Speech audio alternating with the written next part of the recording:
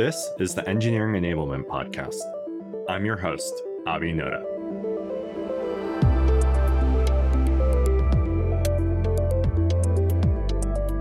This week's guests are Matthew Schrepel and Luke Patterson, who lead the developer experience team at Extend. This is a team that I've been impressed by for some time, so I was excited to have them on the show. We start off by diving into their team's mission and structure and how they're delivering impact through several different lanes of work. We then talk about how they've been able to elevate conversations about developer experience to the highest levels of their company all the way up to the board, and how they navigate that. Finally, we discuss their journey of figuring out how to measure developer productivity, including their experiences with Git and Jira metrics tools, and how their approach to measurement has since evolved. Whether you're part of an established DevX team or just starting out, this episode contains lots of practical insights on running a successful DevX function. So without further delay, we'll dive right into the show. I hope you enjoy listening. Matthew, Luke, welcome to the show, guys. Excited to chat today. Me too. It's been a fun ride so far. Thanks for having us. Yeah. Well, you guys are up to so much interesting stuff at Extend, so I want to just dive right into it. I think listeners are going to be really inspired, maybe envious of the work you're able to do at Extend and the impact you've been able to have. Start by telling listeners a little bit about your team and how it fits into the rest of your organization. Well, that's kind of it's a big story in a sense. So I was a normal employee at Extend at the very beginning, just some engineer. And I got asked to do a bunch of things related to hiring. And the long story short on that one is that it became clear that I cared a fair amount about engineering culture. And that is essentially where this developer experience team came from that I am the manager of. And I got really lucky because the technical founder of the company, essentially allowed me to create this team in my own way, to just do what I wanted to do with the team, because he liked what I was doing before. So the developer experience team eventually came together, and the whole goal of the team was essentially to do things that would shape engineering culture. And very quickly, we got away from thinking about like a developer productivity team. We didn't want to talk about that at all. The goal was not to explicitly make developers more productive or say that we're going to move metrics up and to the right. The whole idea here was we're going to improve working at this company by making it easier to get things done. And as a side effect, we will move those metrics. But that's not our mission. I think for a lot of people in this company, maybe even in leadership, which we'll get to a little bit later, we've experienced all different varieties of types of engineering culture, the good, the bad, and the ugly. And I think that some of the decisions around forming this team and the work that we've been doing have come out of past experiences that maybe have been really negative. And I think we've realized we have the people who have the heart to create a better culture and the skill set to be able to do that. And hey, let's give them a platform and let's give them the space to be able to do that. And that has been very exciting to be a part of, because driving feature development, feature work is always important, but to be able to shave off a team to augment all of that and help improve the day by day of all of that has been really incredible to be a part of. Yeah, it's clear you have such a purposeful mission and have been given a lot of trust from leadership. And like we said, we'll talk more about that later. Love the characterization of focusing on not just velocity, as it's commonly called in the industry, but really, improving the lives of developers. So one question I have, do you just have a one-line mission statement or North Star that you guys, have published internally? And if so, would you mind sharing it? I mean, it is honestly, it's so stupid simple that it's barely even worth saying, or maybe it's the thing most worth saying, which is improve the lives of all engineers at Extend. Yeah, no, I like that. And share a little bit more how you fit into the org, structurally speaking. I mean, do you report directly to the CTO, or are you within an umbrella organization, like an infra or platform organization? Yeah, so there are two big umbrellas within our engineering organization, and that is product engineering and platform engineering. We are under the platform engineering umbrella, So I report to the vice president of platform engineering, and he reports to the CTO. So our team is one layer away. This is a question I've never really asked anyone, but this org structure is common. Having spent now a couple of years in this role, like, what do you think of that structure? Like, does it make sense for the developer experience team to be a part of the platform organization, or have you thought about it differently at different points? We have thought about it differently at different points, and we have gone through a lot of reorganization over the course of the lifetime of Extend. So we've this is where we've settled for the moment, and it has trade-offs, is what I will say, of like everything else. But the benefit of being on the platform side is that the other people on the platform side are DevOps and the security team, and all of those people have a lot to do with things that affect every engineer at Extend. So the fact that we do a lot of work that really does affect every engineer and affect every system makes sense on the platform side. The part that hurts, or the trade-off that we get from being on the platform side, is not being as well attached to the product engineering side. So all of the people who are making features, just all of those boots on the ground, we're a little detached from them, and we have to work extra hard to make sure that we're actually engaging with them to figure out what their problems are so that we can go and solve them. Next, I want to move into sharing just a little bit about what you're actually doing. This DevX mission sounds awesome. You have your org structure figured out, but I think a lot of listeners are wondering, like, what are these teams actually doing? So maybe you could share, like, tactically what you are actually doing right now. Yeah, so this is interesting because the team is the least centrally focused, which I mean to say, we aren't all doing one task together and then getting that done. So the team has 6 people on it. Luke is our learning and development specialist, so we're always worried about producing documentation, making videos, producing an internal newsletter for the company, making our own podcasts to get to know other people within the company. So all of that's going on, and like Luke is kind of doing that on his own. Then there's another guy whose name is Mike Golis, who's on the team, and his job is to sit in between design and engineering. So he is making the component library from the engineering side and then organizing the design library for the designers on the design side. So he interfaces with all of those people and the engineers to basically produce our component library and make sure that the design language of that component library matches the engineering language. So like in Figma, whatever. We'll just, in the design library, we make sure that the way that you refer to what would be the props on the other side for React components, that those line up so that engineers and designers can speak the same language. We have one person who came from the testing side who's very worried about helping people with the testability of all of these things and spending a lot of time working in our CI system and then producing automated tooling. And then a couple of engineers who are, well, here are our broad efforts on the engineering front. We had this huge monorepo, and it was causing us a ton of problems because everything was a big tangle of code, and we're turning that into many repos.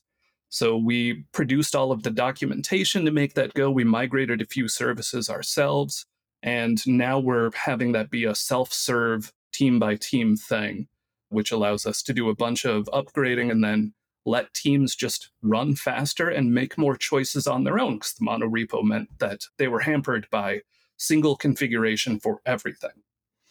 Next up is local development. We're rolling that whole thing out. We work with all serverless, and serverless is kind of difficult to do local development for.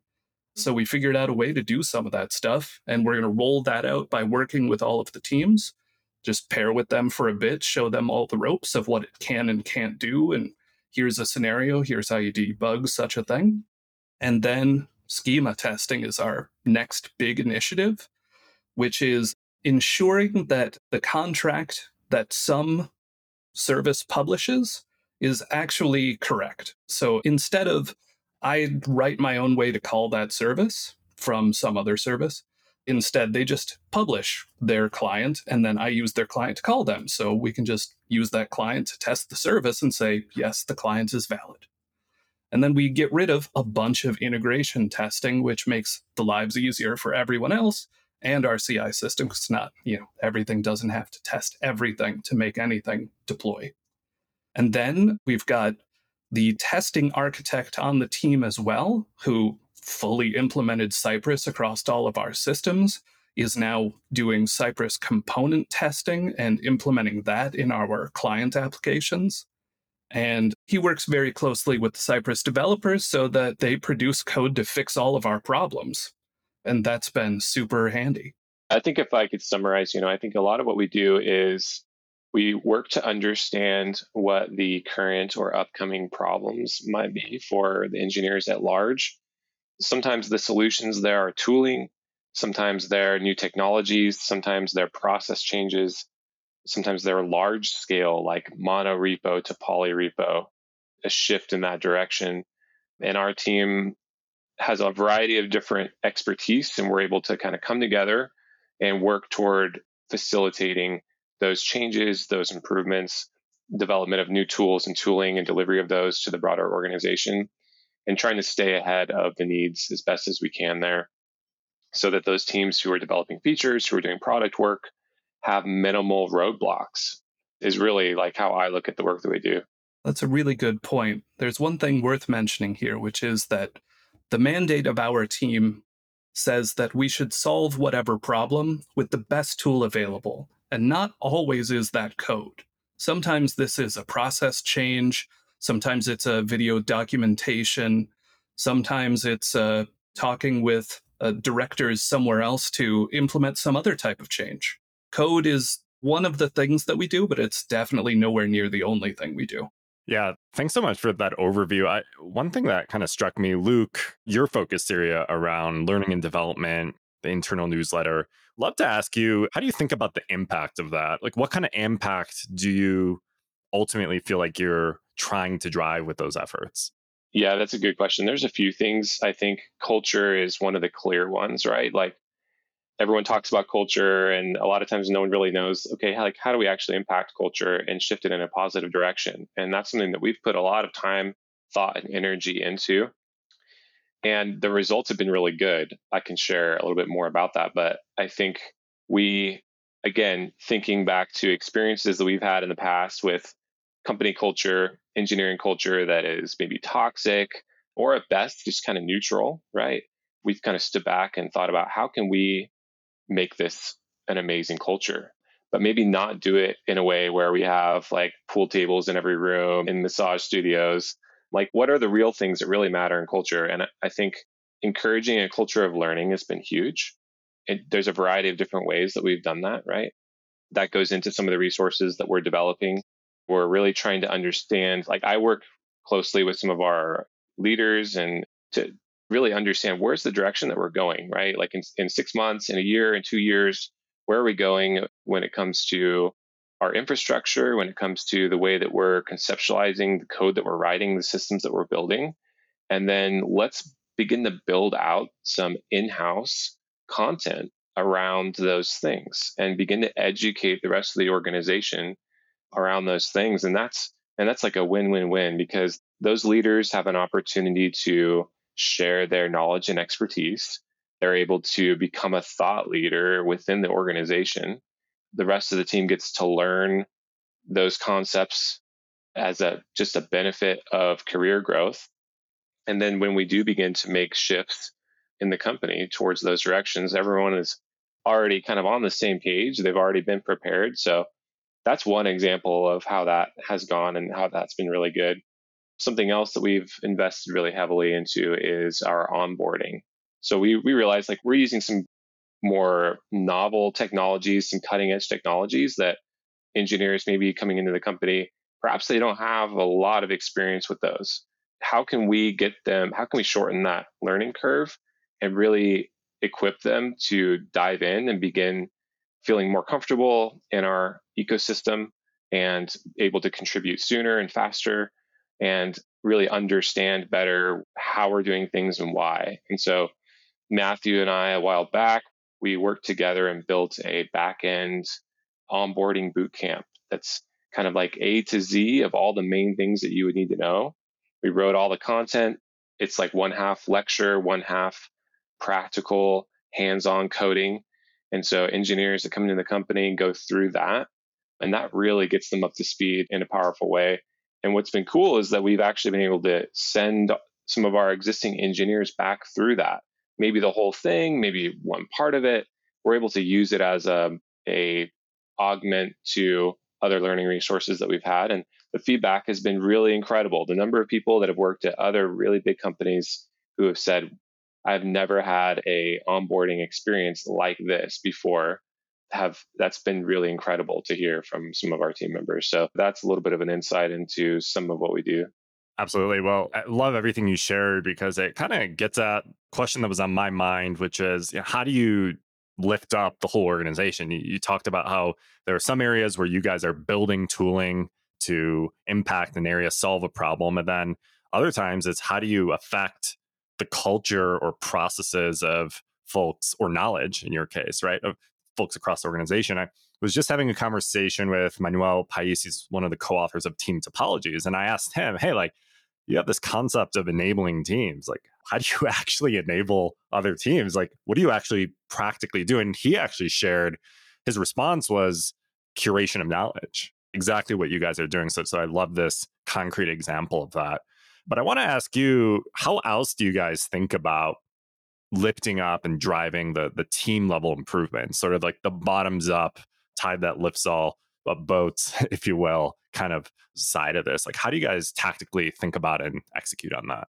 So I think there are two primary aspects of that. One being just figure out what the roadblocks are, and if that roadblock can be removed, remove it. And the other big one is lead by example. We have a lot of staff level engineers on my team, and those people are kind of expected to be the best in the company, and they behave like that too. So we think that we are an example. When we're visible, we try to be the best version of ourselves. And when we do stuff to pair with teams to roll out features and do things with them instead of be a shadowy team behind the scenes, just making code changes and saying like, merge this and you'll be better off. Yeah, I think too, a lot of times we can try to do top-down improvement campaigns, right? Like where we work through the management structure to try to improve things. And with some of our internal blog, our internal podcast, our lunch and learns, I try to connect the higher level leaders directly with those team members who are boots on the ground, and directly expose them to new ideas and maybe different ways of doing things. And so it doesn't have to filter all the way down through the structure. We're able to just really connect people. Like, let's all get around a virtual table together and talk about some different ways that we could think about certain problems. And I think that is really helpful because it allows people, members of our product teams, to begin to think differently about how they're writing software, how they're building code. And we don't have to try to push as much from the top down, which has been good. Yeah, that's great.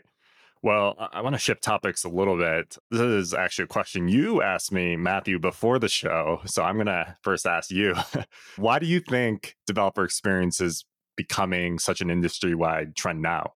Yeah, the question that I've been rolling around in my head for a little bit, because I see a lot of stuff related to developer experience teams being formed at fairly large companies. I think we're probably an aberration in the sense that we're not a very large company, but we have this team.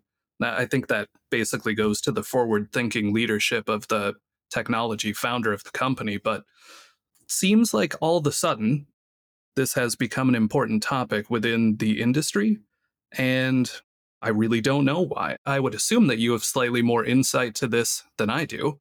Do you have any thoughts on what this is? Why now? That's interesting. I have lots of conversations about this. And one interesting conversation I was just having with Dr. Nicole Forsgren, she creator of Dora and Space. And I was like, Nicole, like, developer experience, this is like a new approach. This is a new thing. And she's like, it's not new. It's not new at all. Like, We've been doing this for like decades at Microsoft.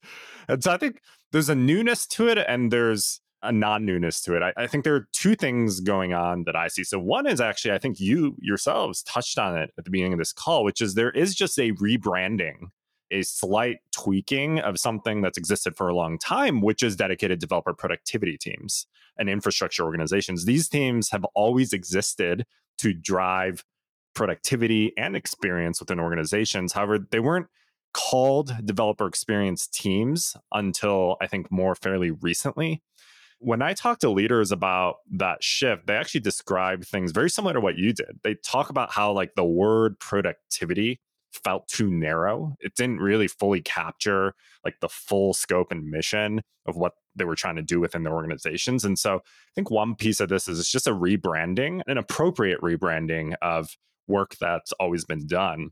I think the other thing that's really sparking this trend is sort of, if you take a step back, like the maturation of things like Kubernetes, just like the new wave of kind of development infrastructure has reached a point of somewhat maturation in terms of adoption, and then has opened up this whole new can of worms of, oh man, like all these new tools are like actually really hard for developers to use, and it's causing a lot of problems, actually slowing us down. Should we have even done this? Like that's kind of the same story we saw with microservices like 5-6 years ago, I think, is like playing out with infrastructure.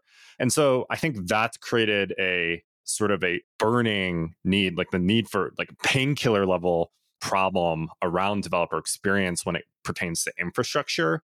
And that's kind of, I think, a tide that a lot of organizations are kind of adapting around as well. So I don't know. What do you guys think? That's kind of my 2 cents. Now that you mention it, this brings up a part of why this team exists at this company, which is we decided from the very beginning that we were going to write infrastructure as code and have that be a part of our primary code base. So every engineer was going to write infrastructure as code.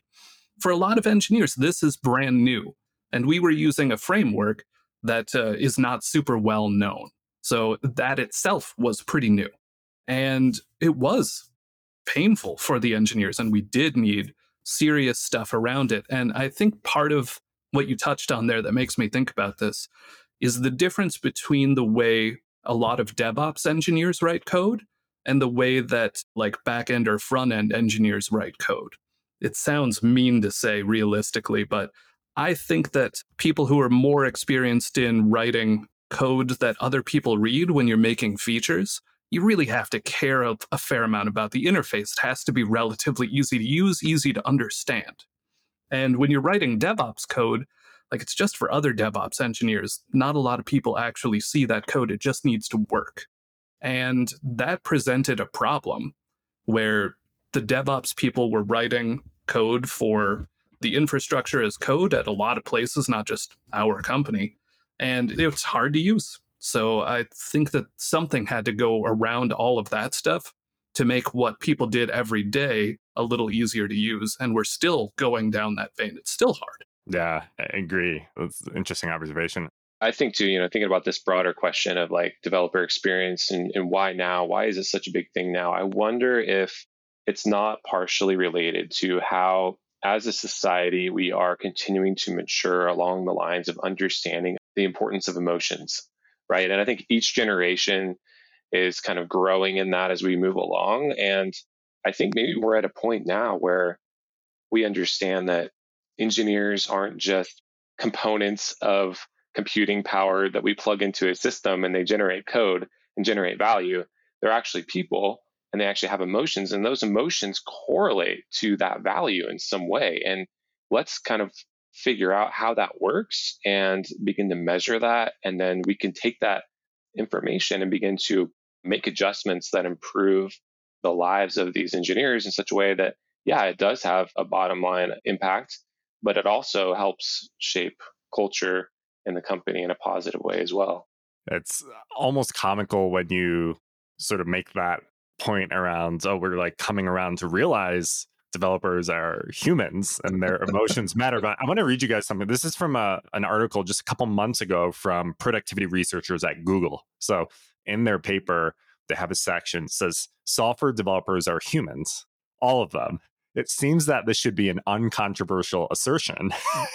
And yet we find ourselves making this assertion on a regular basis. So, I mean, they're making the exact same point as you. It's like we're still struggling to view software developers and development as a human problem, not an assembly line or factory widget. So love that point. I also want to add, earlier before the show, we talked a little bit about what's happening industry wide. I think the biggest shift that I've seen in the past 8 months is the shift in focus from retention and onboarding, which were huge points of concern about 12 months ago when the market was super competitive from a talent standpoint. Companies are still in hyper growth hiring mode, to now where companies have slowed down and are focused on efficiency. Now, the irony is it's actually the same stuff that you got to solve to tackle efficiency that you would to tackle retention and onboarding. When our research team is analyzing the aggregate level data, we see roughly similar correlations between the top drivers of what you would kind of view as efficiency and productivity as we do retention and developer satisfaction. All the decades of research also back that up, that there's a tight link, interdependency between developer happiness and productivity. So that's something I wanted to share as well. I want to ask you guys, one thing that I think is really special and remarkable about what you're doing in Extend is that you've been able to elevate developer experience to a C-level topic, right? It's like something that your C-suite cares about. And so I want to add, you kind of mentioned at the beginning, you have a founder who sort of cares, but I'm sure there's been an evolution. So I want to ask, what's been that evolution in terms of developer experience becoming a C-level concern? Yeah. So at first, as the team formed, we were just kind of designing our own roadmap to get roadblocks out of the way. And we had an idea that we wanted to survey people to figure out what the roadblocks were in the first place. So Luke and I put together like a Google Forms survey, and it was difficult to work with because, it just produces like a kind of crappy spreadsheet in the back. And I don't know if this is the same everywhere, but our engineers do not read email. So saying hey, here's a survey, look at your email. No. So we just couldn't get people to actually participate in the survey. The people who did, it was hard to slice and dice the data. And then to do something like send that out again was another whole big ball of effort. There wasn't a good way to just automate that. So we came up with a different way of doing that. And this was all based on space metrics. And we use an app to do such a thing. And once we started to get real sentiment scores for what people were saying is the real problem areas, it was very easy, surprisingly easy, to get buy-in from VP or let's say director plus all the way up to the C-suite to say, these are the areas that need focus. And then they were like, oh, okay, let's do it. So once we started to see that putting something into the roadmap, the quarterly roadmap to say, let's improve this particular thing because it's a pain point, the biggest pain point at the company for the engineering org, that we moved those metrics. It was like, hey, we're actually doing something. We're moving the needle here. People are saying we are more satisfied as engineers at the company based on what we did. And then all of a sudden, people started saying, hey, let's look at the results of that at the board meeting. I didn't advocate for this personally. The one day it was just like, hey, we're doing that. Can you get this presentation ready so the board can see? And I was like, wait, what now? That's happening? Okay. That's awesome. Yeah, I think, most executives probably they're looking for that information. How is the company doing? How are the teams doing? What are the issues? They want that information. They want to be able to make choices that improve the situation in their company, but getting that signal is the hard part. And as Matthew mentioned, we tried a variety of different things. We built some pretty great forums. We chased people down in Slack. It worked to try to develop that information, but that's really the hard part is, can you get a large amount of your people to give you feedback? And can you do that in a recurring way that you can measure progress consistently? And I was the one who did a lot of the kind of behind the scenes work with our initial efforts. And it was a lot of work. I mean, if you want to try to go that route, you're going to need to have someone full time doing that. And to have one person who has, you mentioned research, who has that the background to be able to shape and craft those questions in order to actually surface really valuable information, that can be really difficult. So I think once we did connect with the tool that we're using now and began to utilize that, those signals began to flow much more consistently. We found a lot of value in the information that we were getting. And then that's a clearly desirable thing for executives to get their hands on, to understand, okay, like what are the top things that we're facing and what can we do to make adjustments towards improving those? And here's sort of the funny part about all of that. This isn't the only tool that we have to measure something like productivity. We have another tool that's very Dora metrics-y, getting stuff from Jira, from GitHub, from the other sources, I can't remember what.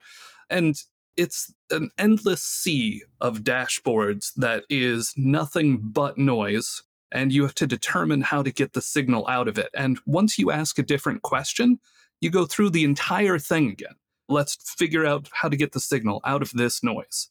And an annoying tool in the sense that every time you want to ask a new question, you have to come up with some new way to actually determine what you're doing is right. And the funny part was the tool that was measuring sentiment, the space framework tool. Our VP of platform very quickly was like, this is the one that I trust more than the one that has all of the data in it. Even though, like, this is, these are people reporting how their sentiment. They're saying, I feel like this. They aren't saying, I pushed 18 Jira tickets this sprint, but somehow that one was more accurate to what the actual problems were, rather than like, here's the specific day-to-day metrics. That became useless. Yeah, it's really interesting. Just in a couple weeks here, we're going to actually have some folks from Google on the show. And when I asked them, hey, like, what are some things you feel like you really want to get out there for developer productivity leaders? They said, we spend at Google a lot of time explaining to leaders why the data we get from our surveys is superior to the data that we get out of our logs. And when I talk to folks like Nicole Forsgren, how they approach it at Microsoft, a lot of the big tech companies are already doing this. They already have a complementary approach where they're doing survey-based insights and system-based insights. And they've also learned that when there's a discrepancy or sort of muddy waters with the data, that usually what people are telling you, what your developers are telling you, is what's accurate and true. Also, Luke, your depiction of the effort and the manual work that goes into surveys rings really true. We just did a episode 2 weeks ago with someone at Peloton, told their entire story of launching her own DevX survey. It's really inspiring, but also intimidating, as you very well know, to like see the effort that goes into it. One question I have for you both, first of all, it's amazing to hear that your executive leadership team like invited you to report on this at the board level. So I want to ask you for your advice. Like, what's your advice for presenting this type of data to that type of an audience for listeners out there who might find themselves in a similar position? Yeah, this was something that I had learned at other companies, which was as a base level engineer, you don't really know how to talk to the C-suite. This is something that you have to learn. And the advice I would say is high level. Don't go into detail. Remove it if they ask for it. Give it to them. So what we say is essentially really simple. Like, this is the top priority. This is what the people are saying. This is what we think that they actually mean. And here are a few things that we can do about it. And if you want to be super classic about this, you offer 2 bad ones and 1 good one so that they go with the 1 good one. I love that. Yeah. Luke, any thoughts as well? I think Matthew kind of nailed it, right?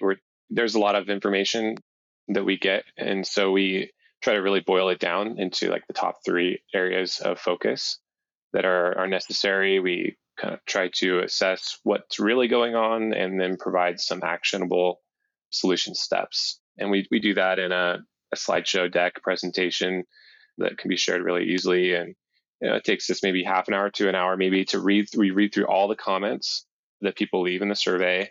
And we go through it and turn that into something that executives can get value from without having to wade through all the details. As you were describing the journey you've sort of been on with the data you present or look at as a leadership group, you mentioned like this previous tool that was much more focused on metrics from Git and Dora. This journey you've been on, I think, is a very common one. A lot of organizations start with Dora metrics and even looking at some of like the Git activity metrics. So I want to rewind a little bit and like let folks kind of, live in your shoes a little bit as you kind of went along this journey. Maybe tell me, like, rewinding back to when you first brought in the Dora metrics and those Git metrics, like, what was the hope? What was the vision and expectation? And then what turned out to be the reality? Right. So that one was fun. I was opposed to it when we first offered up this tool, because my broad thought on those very Dora metrics-y tools is that it's so easy to turn that into the first order thing that you consume. And then all of a sudden you start like trying to aim for weird targets. Like your focus shifts because the data says, oh, our Jira turnover was slower this week, therefore we need to do something. But the metrics don't say what the story is. Does it say someone was out sick this week, or like someone changed something mid-sprint? So to me, it was like, this is a hammer, and not everything is a nail, but we're going to hammer everything. Like, this is what we're going to do. So like, I wasn't making the choice to bring in this tool or not. Like, that's not my zone. I gave my opinion, but that was about it. Now, the leadership that did bring in the tool, they had an idea of what they wanted to do with it, which was, this is a tool to do a gut check with. So you as a manager or a director, you're thinking, something's going on with this team. Here is where I can go dive into the data to see if my intuition is correct. And I think what ended up happening is exactly what I had expected in the first place, that this is so easy to become first order metrics. Engineers are like, oh, I know how they're measuring all of this, so let's start trying to game the system. And at the end of the day, like, the tool becomes less and less useful as more people are trying to either shift some metric that they think they should or game the system to produce the metric that they think they should. Yeah, I think that's such a common thing. You can end up with the tail kind of wagging the dog, like where those metrics that should provide a little bit of feedback do end up becoming something that people drive toward. And there's so many more important underlying things usually that are part of that can get ignored. But I think in our case, we do have leadership that is aware of how that can happen. And I think they have worked behind the scenes to help create a clear cultural imperative that we're not going to do that. To Matthew's point, sometimes like that's just unavoidable because it's human nature. When we know that something's going to be scored or graded or rated, it's hard to avoid it, even with being really clear in a cultural way. But yeah, I think that is a common thing, right? And if you don't have that cultural reinforcement, things can get weird really quick because you're focused just on that dashboard rather than perhaps maybe what you should be focused on. It's interesting, Matthew, that you mentioned you kind of voted against, bringing in these types of metrics. They got brought in anyways, and then you kind of, were proven right in the end. At least your hypothesis or prediction played out. I mean, if you were to do that situation over again, just last week, I was talking to a leader who literally asked me, hey, like, there's a few leaders here who are trying to buy this tool that does exactly the type of thing you're talking about. Like, how do I talk him out of it? What would be your advice to that, having been there before yourself? I think the unfortunate part here is the way I would approach this is never like try to convince. It would be pointed questions like, given this situation, how would you avoid turning that dashboard into the target? When a measure becomes a target, it ceases to be a good measure, right? So how would you avoid getting hyper-focused on these metrics? How would you use it only for the problem that you're trying to solve? And also just asking, like, what is the problem that we're trying to solve? Do we have a problem that is worth spending, I don't know, $60,000 a year for? They seem like simple questions, but I don't think there's a logical argument that you can throw out there that would just convince people. It is only if they can really question clearly, what is this for? What is the problem that we're trying to solve? And do we really think that this will solve the problem? And if we do this tool, what are we not doing? Like, what is the counterfactual here? What do we avoid by saying that this is the way that we're going to solve that problem? Is it the best way? I think probably not, but you could probably get someone around to thinking maybe there is a better way to solve this problem if you asked all of those questions. On previous episodes of this podcast, I've kind of shared my own experiences. We went through a journey very much like this when I worked at GitHub, including trying to build our own Dora and Git metrics tool, which was shunned internally by that. Like we unsuccessfully staff shipped it. Like engineering managers at GitHub gave us the middle finger when we tried to roll. They said, like, get these metrics out of here. Like, we don't want these, which is really interesting. But another thing that's interesting, you talked about how these types of metrics mistakenly become first order metrics. And I just want to bring it up for listeners that, like, Nicole Forsgren, the creator of Dora, the current people who run Dora are constantly out there trying to remind people that the Dora metrics are outcomes. They're not the things that you're actually trying to optimize. They're the results of things that have been optimized. And that optimization of those metrics itself has never been, nor should be, the goal of using metrics like that. And as we all know here, like that just is never remembered when it comes to actual practical use, which is one of the problems. And I think before the show, you were asking me a little bit, like how have we gotten here? Like, how did we end up here? Why is it taking so long to realize this? Like, why is Google writing articles about how we need to be reminded that software development is a human thing?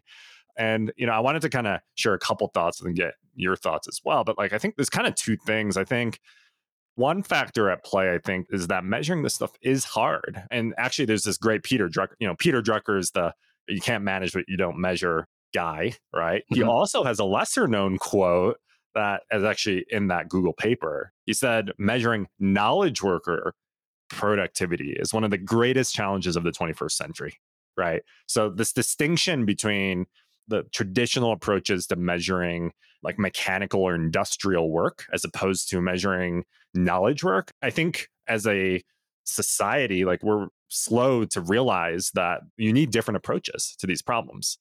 I think the other factor is that, and you touched on this when we were chatting before, but we're engineers and we love pulling together data. We love pulling together that real-time data. We love building charts. And so we keep doing that. We keep pulling together data. And what we haven't asked ourselves, and the problem we kind of stop before we solve this important question, which is which of these actually matter, right? Which of these actually matter to the business? What are these numbers actually helping us make decisions on? And I would really recommend, there's a book, How to Measure Anything. It's a few years old, but it's a great book that really boils down the science and art of measurement to first principles. And the very first thing they talk about is, if you can't boil down the decision you're trying to affect with the measurement, then you shouldn't be measuring at all. There's no value in measuring something unless it's actually informing a decision. Yeah. And I think that's something that, when we get excited about data, just pull together numbers, we're forgetting about the actual value of what is this for. So anyways, that's kind of my 2 cents on how we've gotten here. But yeah, curious to get your take as well. Well, you've made me think about something that the very first engineering job I had, there was a CTO that I worked really closely with. It was a tiny company, so there were 4 of us, and I just happened to work with him a lot. And one of the things that we discussed a lot was how the industry still treats engineers like we are ditch diggers, that we're doing manual work. So we need to make sure that everyone's sitting at their desk and working for 8 hours a day, because more hours means more linear feet of ditch that we dug. And knowledge work doesn't work that way. We don't have an unlimited capacity to do deep focus work. And more realistically, we probably have 4 hours a day in us to do really deep work. And then there's a bunch of crud that comes along, writing emails or cleaning up some documentation. We can do some of that stuff, but there isn't an unlimited well to just get all of this done. And if the metrics that you're kind of looking at are about trying to get the most out of some person, but you have the wrong preconception in your mind that this is about more hours means more output with knowledge work, you're just wrong. Like, you're not actually thinking about it, because it just doesn't work that way. Yeah, I think it goes back to the question of what is value? What is the value that engineers produce? And how do you go about measuring that? And I think people who maybe aren't engineers approach the situation and they say, well, the value must be the lines of code, or it must be something else like that. And so we'll measure that, and then we'll know how valuable the team is or the individual is. And I think for us, having very experienced engineers in our leadership structure has helped protect us from that approach, because they understand that it's much more nuanced than that, and that you can't just take a formulaic metric approach to understand really how the teams are doing and how productive they're being. You actually have to get in there and dig deeper.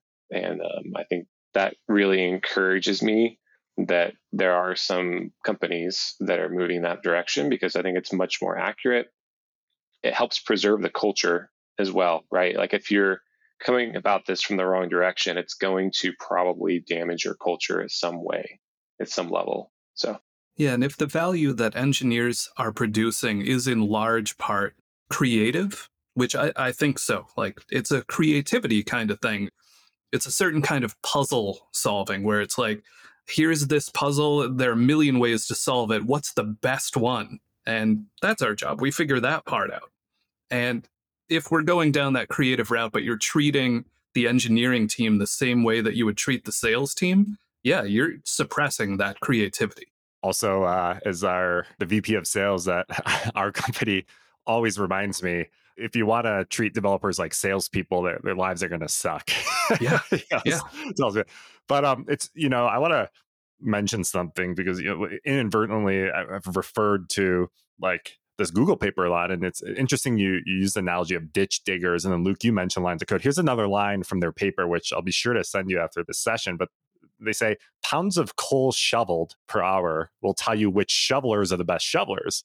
Lines of code per minute will not tell you which software developers are the best developers. So it's just funny they use the very similar analogy as you. And this kind of ties into, you had asked me before the show, like, what is it like to be working with actual researchers on this problem? And I don't talk a lot about my work on this show, but as listeners know, like, I work with Dr. Nicole Forsgren, Dr. Margaret Ann Story, and several other researchers who are very renowned for their research in this field of delivery and measuring productivity. And I think one of the things that I've taken away, first of all, no surprise, research actually helps you tackle these problems. These are difficult problems, as Peter Drucker said, one of the most difficult challenges of the 21st century. Like, figuring out how to measure knowledge work in practical ways is a very difficult problem, both conceptually and in terms of how to actually apply it within organizations. So I've found, in contrast to experiences like I had at GitHub, where we were just trying to wing this, just come up with solutions, often bad solutions, to apply a rigorous approach to this problem, I think is a much better way to go at it. The other thing I'll just say, and this is more reflective of, I think, like our company, DX, and the work I do, like, when you're working with researchers, we just have a no BS kind of rule. Like, we just, like, when we build solutions, when we advise customers, everyone at the company understands, like, we know what the right answer is, or we don't if we haven't figured it out yet. But I think, as you guys have seen, it's easy to get into a place where there's a lot of fluff and a lot of BS and a lot of unfounded opinions around how to use metrics, how to measure things, what to focus on. And research gives you grounded facts as opposed to just opinions on these difficult topics. And I think that's something every company, big companies have researchers working on these problems internally. Smaller companies can't do that. But thankfully, there's more and more research out there that folks can use to get clear answers on this. So that's kind of my, I think, advice and experience around working with researchers on this problem. How do you think that changes the company culture based on having the research be the basis rather than some product person saying, here's my best shot at it? Yeah, it forces rigor. When we run experiments, it's grounded in research. It's grounded in an understanding of the right and wrong ways, the prior ways problems have been solved, and new approaches that we're testing based on well-formed questions and qualitative research that we've done. And, I don't think this is just about my company. I think when you look at companies like Google and Microsoft that have staff of researchers focused on developer productivity, you see that same level of rigor, right? Like Google's developer productivity survey is a body of science in of itself. The way that Microsoft approaches capturing signals on developer productivity is mind-blowing. I had the team from LinkedIn on this show a few months ago. I was mind blown to hear about the level of investment and rigor that goes into how they approach this. So I think when you get in touch with the research on these topics, you realize, first of all, solving these problems is a lot harder than you might have initially thought. It's not as easy as just whipping up the metrics. But two, you also realize that they are solvable, that there are ways to do this that are valuable and beneficial and actually tell you how things are going and allow you to show you the impact of your work. So, I think there's just a lot of promise in the research that a lot of folks across the industry are doing. Companies like Google, Microsoft, they're putting a lot of good knowledge to everybody. And I encourage folks listening to stay attuned to that. Considering how successful those companies are, obviously Google and Microsoft, we've heard of them. They're kind of big. Do you think a focus on developer experience that does have the no BS attitude to it and the desire to actually shape the engineering culture around that is worth way more than anyone would put into it, and that basically any company should be concerned about this? Absolutely. I mean, so when I talked to Nicole about developer experience, for example, we did a joint interview together and we were asked about this new approach, and her and I were having a discussion about whether it was new or not. Again, she was saying, Microsoft, Google, we've been doing this for years. I was like, yeah, but I don't think the rest of the industry is there yet. I think this is new for the rest of the industry. So one thing I think leaders should be aware of, the top companies have been doing this for years. It's not just Google and Microsoft. It's a lot of the well-known companies that everyone aspires and sort of, has models a lot of their practices out of, invest heavily in this. And to your second question of, is there ROI in doing this, right? I think that's a piece that we're working on research. When I say we, Nicole, myself, others are working on research to prove.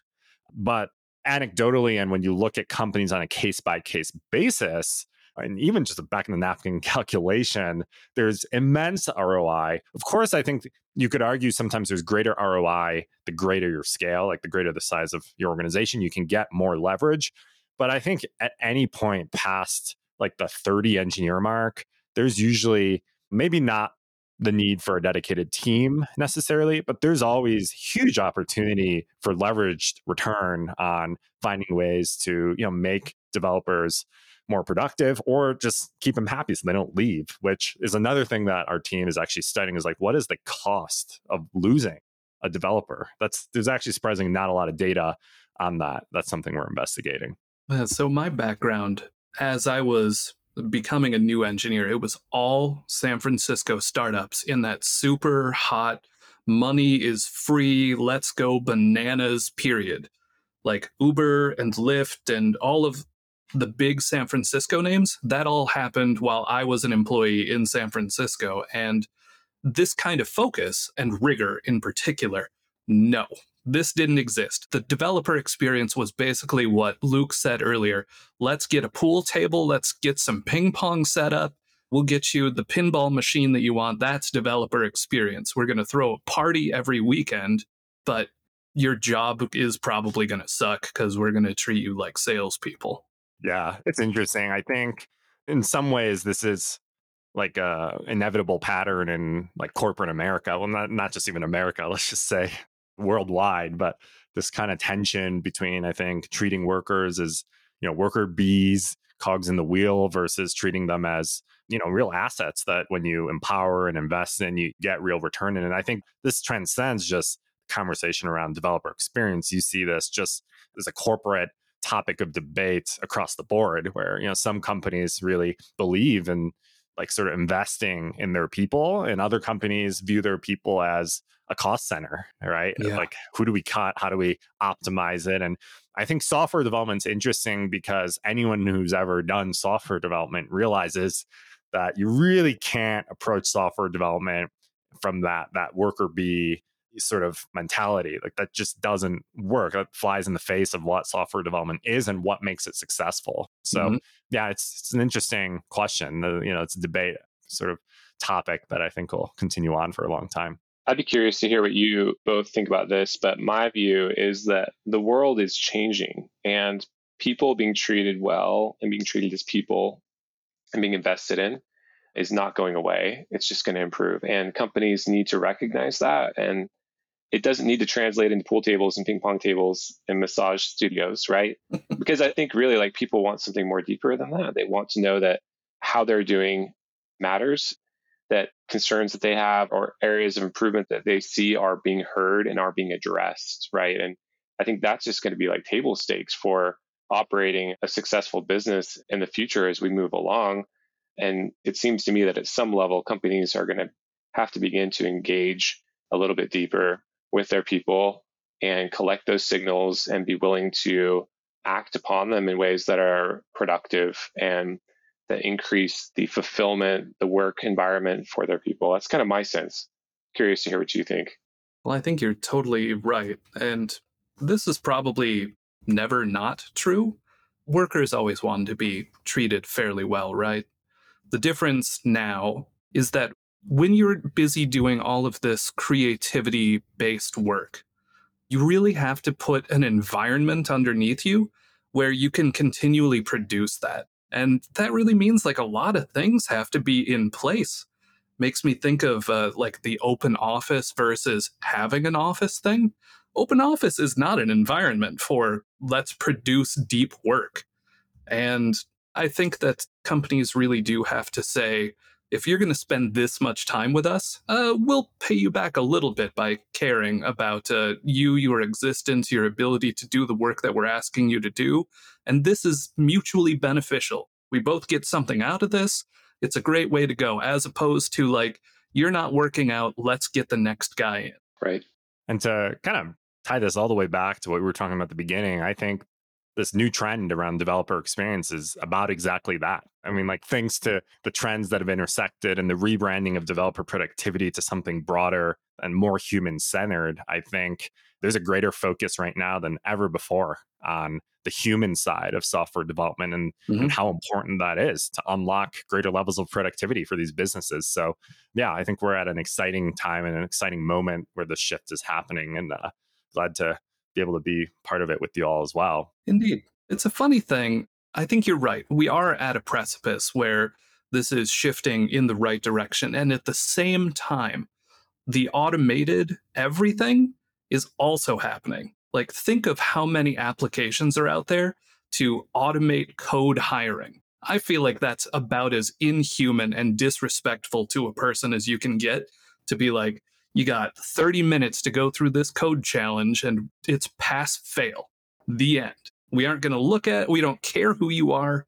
Just that's it. So both of these are happening at the same time. And I don't think that it's necessarily a battle, but some companies are going to choose to focus on that and some aren't. And I think if you're going in the developer experience direction, you're probably not doing those other things.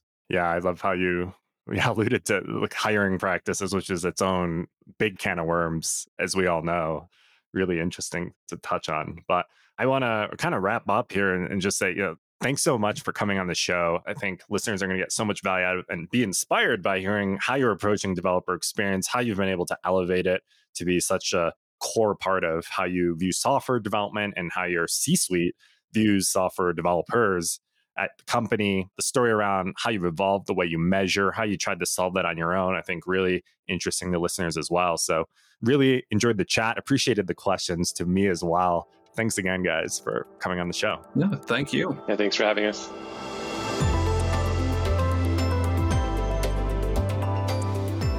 Thank you so much for listening to this week's episode. As always, you can find detailed show notes and other content at our website, getdx.com. If you enjoyed this episode, please subscribe to the show on Apple Podcasts, Spotify, or your favorite podcast app. Please also consider rating our show, since this helps more listeners discover our podcast. Thanks again, and I'll see you in the next episode.